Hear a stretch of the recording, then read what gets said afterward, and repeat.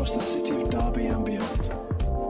This is a message from one of our Sunday celebrations, and you can find out more about Jubilee by visiting our website at www.jubilee.org.uk.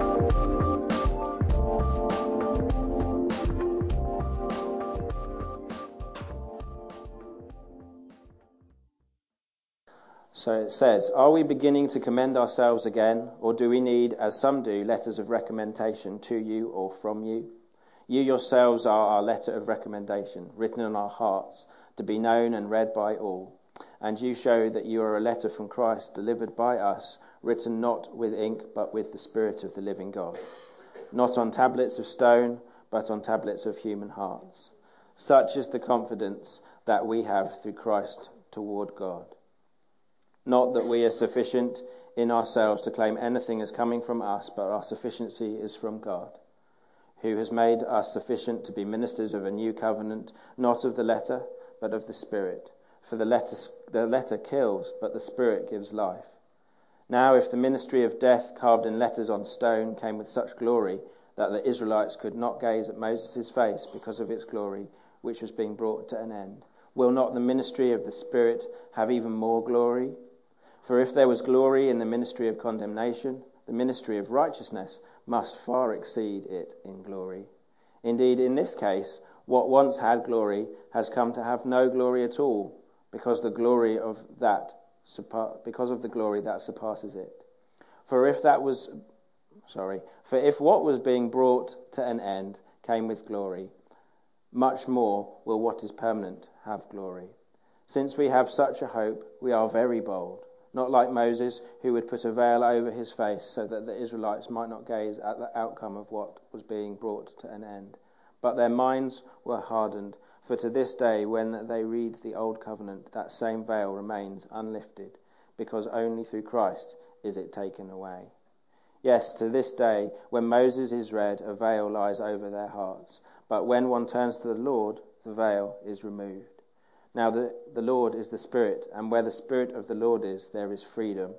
We all with unveiled faces, beholding the glory of the Lord, are being transformed into the same image from one degree of glory to another, for this comes from the Lord who is the Spirit. So there's a lot in this passage, and I can't do all of it justice this morning, which is probably why I was given such a specific title. However, let's have a quick look at the first section, which ends in verses 5 and 6. Not that we are sufficient in ourselves to claim anything as coming from us, but our sufficiency is from God. Paul is basically, in this part of this passage, attempting to justify his mission and his apostleship, again to the Corinthians. He's kind of re-explaining who he is and what his background is. Basically, the church was struggling to accept him as an apostle, and he was reminding them of what the signs of an apostleship was. It's not that he works on his own merit or own strength, but he works with God's strength. The Corinthians had many people coming to speak to them. Some of them were good teachers, some of them were false teachers, some of them brought things against Paul. And also their cultural background meant that they'd made many presumptions about the gospel. So the Corinthians were making presumptions about the gospel because of their cultural background, and it meant that they were struggling to accept who Paul was and his teaching. Part of that reason was because they kind of felt like salvation was something that made them to be like God. And in reality, what God has done through Christ is that he became like us. He became incarnate. He became made in flesh. The person of Jesus came in the style of foolishness and weakness, and that wasn't the kind of gospel that the Corinthians thought that they were looking for. So when Paul showed weakness in his body, when he showed lack, when his doctrine might not have been what they were looking for, they were finding that hard. They wanted to be free from weakness, and Paul was the opposite of what they thought that an apostle should look like. He kept being shipwrecked and all sorts of things. And they're like, is that really an apostle? So the first lesson right from the start is that the gospel cannot just, we can't just lose what God's wanting to teach us by somebody teaching it badly, or by living in sin or living through bad living. We can also lose it if we attempt to measure what the gospel's saying against worldly standards, when we think power, success and popularity are the most important things. If we're judging something by its charisma or wealth or the amount of people that attend, these things Paul was trying to teach them aren't always the marks of what the gospel is. And we need to be really careful that we don't use the world's measures to measure what God wants to do. We have to remember that the gospel's often the upside down kingdom. Things that seem the last and the least are often the things that God wants to do and bless, and he calls the greatest. And I was reminded as I was preparing this section about a time when I went forward to be prayed for at my mum's church. And as you do, you go up and you look at the people that are going to pray and you think, I want that person to pray for me. And then I saw them point at somebody who had just become a Christian, didn't know at all, and said, go and pray for him. And I'm like, oh, okay. I wanted that person because I know that they've got this gift and I'd like to receive from that. Anyway, he comes up, prays. The stuff that he prays is spot on. The word he has for me is spot on and really encouraging. And I'm standing there going, oh, okay, whoops. And so don't judge a book by its cover. It's an old saying, but actually the cover might look amazing, but what's inside isn't always. And actually, if you look at something, you might not receive it because you're expecting that it has to look impressive. And actually, God doesn't always work through those things. Paul is trying to reaffirm in them what biblical standards and expectations are. The second bit we can learn from this passage is that Paul is teaching us that it's not out of our own merit, our own sufficiency. We're not adequate in our own strength, but we need to be those that live in God's strength. And actually, we can look at Paul and his teaching and think, wow, he's an impressive, amazing person, and he went through all these things, and actually we see him as really impressive.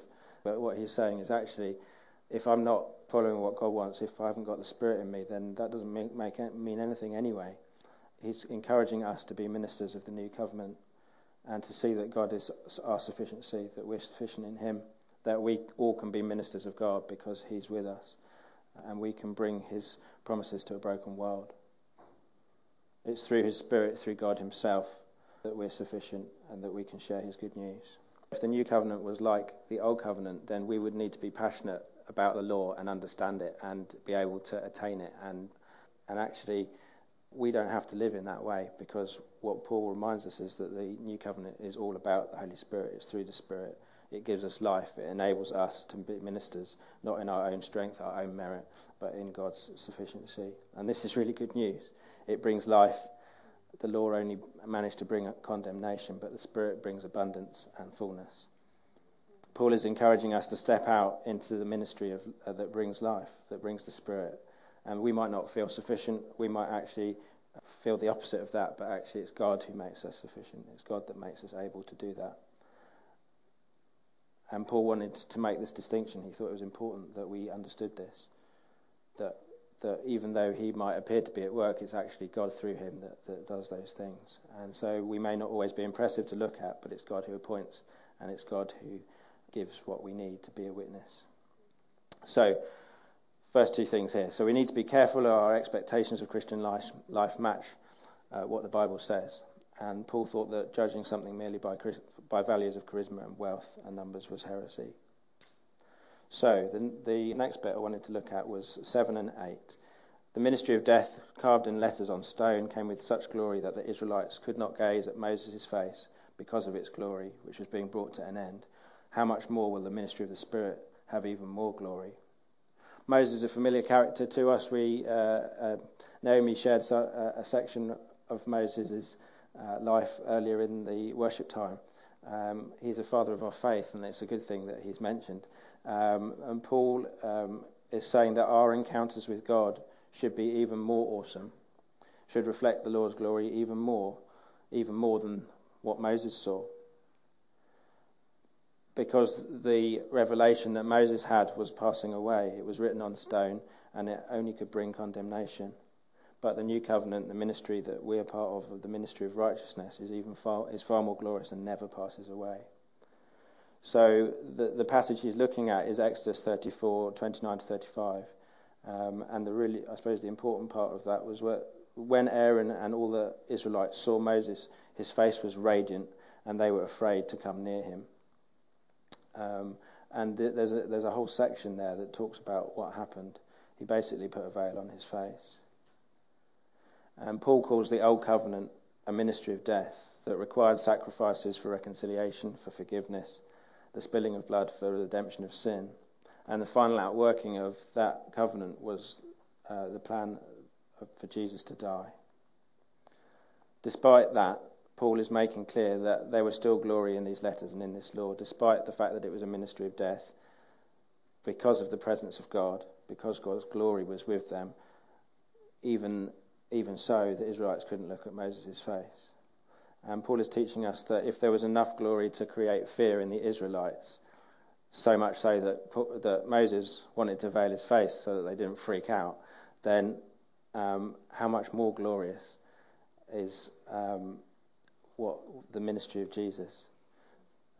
The glory of God was very real and evident in Moses' ministry. The Old Covenant didn't lack glory. If you think about it, there are multiple miracles, signs and wonders.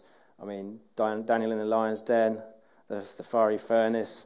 So some of you will be familiar with these. Writing on the wall, I think that's Darius. The parting of the Red Sea, the people of Israel escaping from Egypt. It's not like there was a lack of God's glory and amazing things going on in the Old Testament under the Old Covenant. And Paul's readers and listeners would have been thinking about those things as well. Despite these things going on in the Old Covenant, we should expect that the ministry of the New Covenant should be even more glorious. If you thought that the Old Covenant was impressive and full of God's glory, we should be bowled over by what God wants to do amongst us. Paul continues this theme for a number of verses, so it goes from verses 7 up to 11, and he's basically repeating and reinforcing his point. When the Bible does that, when the writers in the Bible do that, they're wanting us to really listen to what they're trying to say. It's not that they're repeating it for repeating's sake. It's driving the point home. And so the expectation is that in the New Covenant we are so privileged that we should expect it to be even more glorious, and that we should expect to experience and be aware of God's glory even more. The ministry of the Spirit is meant to bring life. It's meant to bring righteousness to us. So we need to be careful that our expectations of the Christian life match what the Bible say, that we shouldn't always judge things by the values of this world. And Paul's expectation was that we should be expectant and be aware of God's Spirit and experience His glory all the more because of the Holy Spirit working in us.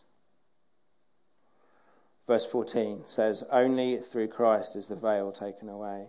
So we've said that the presence of God came with such glory that the Israelites didn't want to look at Moses' face. And even more than that, Moses prevented them by covering his face. The veil hid the glory of God. The ultimate goal of the law was for people to see God's glory, to know who God was. And actually, Moses not only delivered the law, but he actually brought about the judgment of the law because he hid God's glory from the people. And Paul is suggesting that the veil stayed in place until Christ's work removed it. Christ and Christ alone removes that veil. The veil that covered our faces as well, which lessens the brightness and awesomeness of God's glory. Moses was changed when he returned from encountering the presence of God and used the veil because they were afraid. And Jesus removes the need for that veil. It's similar to the curtain being torn in two, as we read in the New Testament, as Jesus died. The curtain was the thing that kept us separate from God's presence. We no longer need to hide our faces from others as well. God's glory, or God wants His glory to be revealed to all. So the other thing is that if we keep a veil on our faces, then God's glory doesn't get shown, no longer for one person at one time. We can all behold God's glory. We can all reflect His glory. We believe that the presence of God is equally accessible to all of us that trust in Jesus, that we all have a responsibility to be ministers of the gospel, that we all have a responsibility to communicate things clearly. How many times do we hide what God has done in our lives? How many times do we forget or don't treasure the things that He's done, that He said? How often do we go about our lives without reflecting or letting others know about what God has been doing in us? Do we veil God because we don't communicate Him clearly enough to those around us? Jesus came to remove those obstacles, the obstacles to relationship with Him and His Father. He came to remove that veil. Do we reapply it when we leave on Sundays or after we've spent time with God. We need to do all we can to clearly communicate what it is that we believe, not just preachers and teachers, but each one of us. I'm stealing somebody else's story, so I hope John won't mind when he listens back.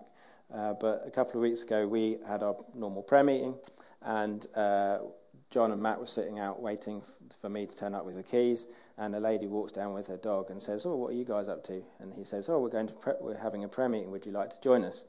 Like John would. The lady's like, "Oh, I used to be part of a church. Oh, that'd be really cool. Oh, how often do you meet?" And anyway, she carries on and goes to walk her dog. And then a few minutes later, I'm about to close the door again because of the security around there. And she sort of waves at us and says, "I'm coming back. I'm just going to drop my dog off." And anyway, so she came and joined us and was probably the most passionate prayer that was there. She looked amazed at all the songs we were singing. And it was just one of those moments where John just says what he normally does, which is, "Would you like to join us?" And actually that was the invite that she needed to spend time with God. And in a sense, he removed that veil. He said, "Come and join us. We're going to meet with God. We're going to pray for situations around us." And it's easy to do that, and it's difficult to do that at the same time. And actually, we need to be more aware of those things and more aware of stepping out in those areas as well. So, Christ removes the veil for us. We're getting there. Verse 17. Now the Lord is the Spirit, and where the Spirit of the Lord is, there is freedom. Paul moves on, and he's hinted about it before, but Jesus came to bring us freedom. It's a freedom from the law of sin and death. It's a freedom to know God and to see him face to face. It's a freedom from the veil that's now no longer there. We are able to be in God's presence. We don't need to hide our faces from his presence. We don't need to hide our faces in his presence. And we don't need to hide his presence when we go out into the world. We are truly free. And that should produce in us thankfulness and rejoicing. Where the Holy Spirit is and where he is at work, there should be liberty. The old law is finished. The chains of sin that have so easily entangled us are broken. We have liberty and freedom to access the presence of God, to be in the presence of Almighty God. It's not by our own merit or our sufficiency, as Paul was saying earlier. It's a work that Jesus has done for us on the cross. This freedom removes the barriers that have been impeding our spiritual understanding. It takes away the veil that has stopped us understanding what it is that God has done for us. And that doesn't happen by our own strength. It's a work of the Spirit. Now, Paul here intentionally uses the word freedom for salvation. It's the opposite of slavery. It's the opposite of condemnation. It's the opposite of death. He's suggesting that in the natural, as descendants of Adam, we're essentially bound, that we can't freely communicate with God, that we're in rebellion, and that we're slaves to sin. And that the result of that is a condemnation to death, and there's nothing we can do about it. And we're also blinded to what God has done through Jesus. And Paul is saying, without the Holy Spirit in us, without his presence, we're not free. That without the Holy Spirit, we don't see ourselves correctly and we don't see God correctly. There's a fundamental misunderstanding of who we are and who he is. We don't see ourselves as fallen and needing salvation, and we don't see God as our Saviour, our Redeemer, our Justifier. It's a freedom that comes without condition. It's not something we can naturally possess or achieve or gain because we can't see that that's what God has done for us. It's also a liberation from a focus on ourselves, on our own religiosity, on what we can do, what we can achieve. It's a freedom because it's a gift. It's a gift in response to accepting what God has done, his goodness. We don't have to qualify, we only need to trust in Jesus. The only condition is trusting him. And this message would have been just as scandalous as it sounds today. It's a complete mind shift. It's the opposite of what our world is saying. In our culture, freedom is autonomy, it's reliance on self, it's free from the need to rely on others. But this isn't the sort of freedom that we're talking about. It's not isolationist teaching. It's not cutting ourselves off from the world. It's a freedom to be in relationship with God, and that includes communication and exchange, and it encompasses the whole of our lives. It's not just in the good, it's also in the midst of suffering and in need, and that's what Paul experienced. It's communication with our Heavenly Father, which leads to greater communication with our neighbour, with the world around us. It's not just word, but action. It's not just preaching, it's doing things. The freedom becomes a freedom to serve wholeheartedly and sacrificially. Paul's expectation is that when we receive the presence of God, it's not just a nice feeling or a rewarding experience. It's a fundamental change on our outlook of the world around us. It's receiving the presence of God that brings the kind of freedom we've only dreamed about. And as Jesus promised, he promised life in all its fullness, in abundance, John 10:10. So, where the Spirit of the Lord is, there is freedom, and it's a freedom to communicate and exchange with God, and then in response to the world around us. So, as we said, verse 18 is thought of as the capstone in this section. We all, with unveiled faces, beholding the glory of the Lord, are being transformed into the same image from one degree of glory to another, for this comes from the Lord, who is the Spirit. Paul has been leading up to this final verse, and actually the meaning of this verse depends on how you translate the word that the ESV uses as beholding. And actually there's a number of different ways of looking at what that phrase in the original text meant. It appears that what you think Paul is referring to in this passage reflects what you're going to use as that word. And it's likely that beholding doesn't really cover its meaning at all. Actually, it might be clearer to say beholding as in a mirror, reflecting, contemplating, seeing the glory of the Lord.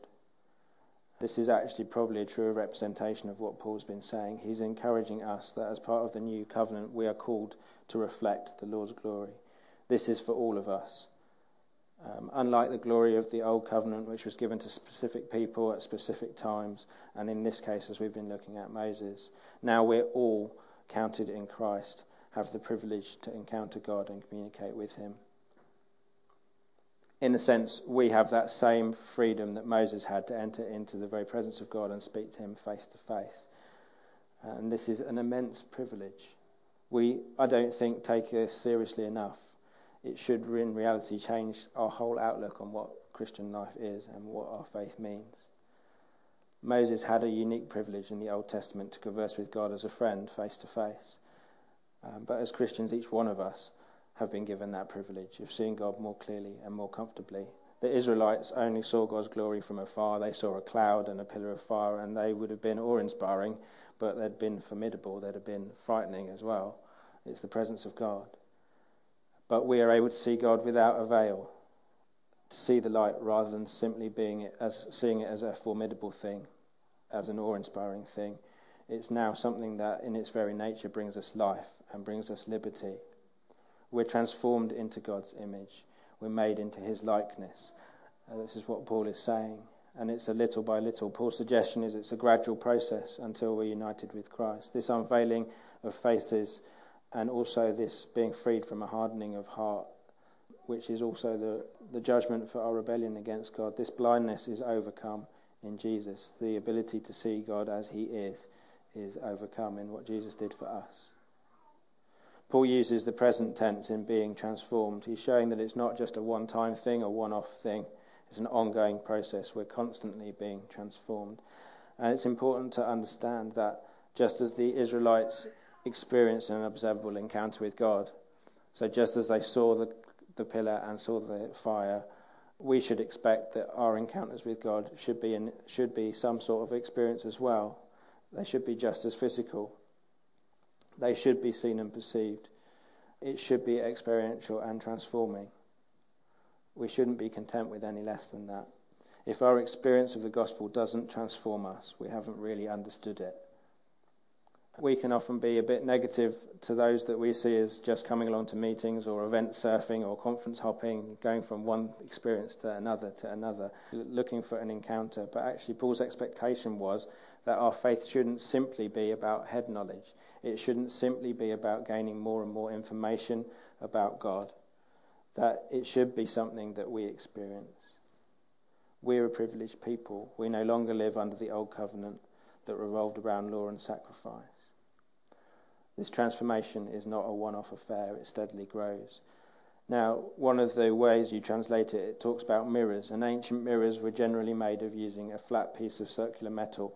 Earlier mirrors were made using stone. This metal would then be polished to produce a surface that would create a reflection. The more polished the surface, the clearer the image that would be reproduced. What Paul is trying to teach us here is that the life of the believer is one of continual polishing, not by us, but by the Spirit, so that we produce to a greater and greater extent a glorious image, a glorious reflection of the one who we love, a reflection of the gospel of Christ to those around us. And we're called to be a true reflection of God, not like a fairground mirror that can stretch or distort your image in strange ways that often makes you laugh, hopefully. Or even like a shop mirror, which might make you look thinner than you really are, to make that dress or that suit look good on you. Instead, we are called to be those that are highly shiny mirrors, without blemish on the surface, which would change the way God's image is reflected. And there are all sorts of things that can impact how we reflect who God is. Let's be clear, this isn't in our own strength. We're not meant to be those that polish the mirror. God works through us, in us. He's working on our hearts. He's smoothing out those things. He's refining those things. He's polishing those things and making us a better reflection of him. It's not just a moral improvement, but it can include that, or will include that. It's removal of a veil that allows communication, that allows transference, that allows a reflection of God's glory. It brings us fallen human beings from death to life, from condemnation to righteousness. We can all be image bearers and reveal his glory. If you aren't being transformed, are you spending time with the Holy Spirit? Are you spending time reflecting and reading God's word? Are you allowing the presence of God to mould you into the person you've been designed to be? We have a new freedom as God's people to be in his presence, no longer needing to hide our faces from him. Whether that be in a meeting or reflecting God's glory to the world around us, we're free to display his glory and reflect it. We don't have to cover it up. We don't have to hide our light away. We don't have to put it under a basket. We can let it fill the room, the whole place where we live and work, where we have impact. So let your light shine. Allow God's glory to shine through you and reflect it to the world around you. Matthew 5:16 in the Sermon on the Mount, Jesus says, in the same way, let your light shine before others so that they may see your good deeds and give glory to your Father in heaven. We're supposed to be those that allow God's light, his presence, to shine on us. We're meant to meet with him face to face and know him. We have that access. It's who we are. This freedom comes through Jesus.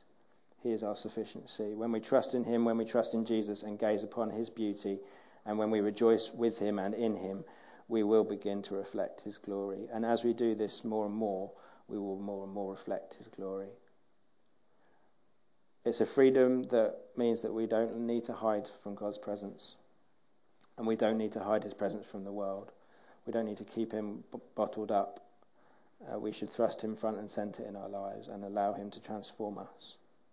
As you spend time in him, reflecting on him and contemplating him, seeing him face to face, you will be changed. You can't fail to be changed. There's no other result. You cannot remain in his presence and not be changed. It would be as foolish as trying to stop the tide. It just isn't going to happen. When we spend time with Jesus, he will transform us.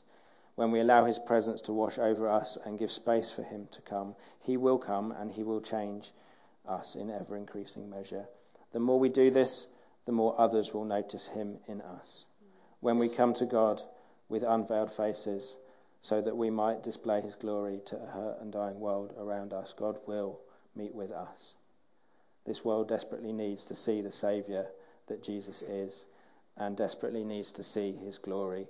So we need to be those that are ready to reflect his glory to the world around us. So what have we looked at? We've looked at the fact that we should be careful that our expectations match what the Bible says, that we shouldn't judge things by the charisma and wealth and numbers that this world does, that we should expect to be aware and experience God's glory all the more because of the Holy Spirit at work in us. We've looked at the fact that it's Christ who removes the veil, and that where the Spirit of the Lord is, there is freedom. That we can all encounter God's presence and his glory, and it will impact our lives. It will transform us, and we will reflect his glory all the more. So to wrap up, I asked some of these questions earlier, but if you aren't being transformed, are you spending enough time with the Holy Spirit? Are you spending enough time reflecting and reading his word? Are you allowing God's presence to mould you and make you into the person he designed you to be? How many of us hide what God has done in our lives and forget or don't treasure the things that he said over us or done in and through us? When we go about our daily lives, when we head to work or school or college or whatever we do on Mondays, do we hide God? Do we put that veil back on because we don't want to communicate about who he is? Are you going to remove that veil so that those around you can see the glory of God in you? Why not make a decision today about where and who you're going to seek to display God's glory to this week? The other thing is, do you need to make a response to Jesus today? Have you heard this good news of freedom for the first time today and want that relationship with Jesus? You can do that today. Or do you need to recommit to Jesus today? Has he been calling you back this morning? And finally, do you need to commit to seeking more times of encounter with God where you will be changed? I think we can all probably say that that's true.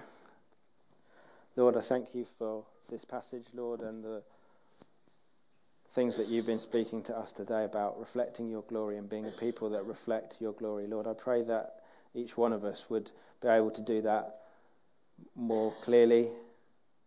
Lord, that you would continue to polish us and make us more like the one that you've called us to be like, that is Christ. Lord God, thank you that we're not called to do this on our own. Lord, that we don't have to polish away and,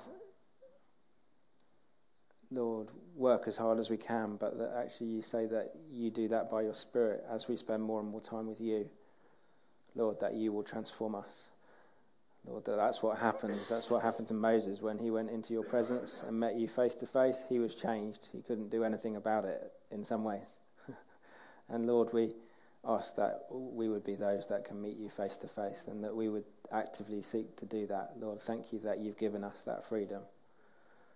It's amazing that we have that freedom. We are so grateful for it, Lord. Thank you. Amen.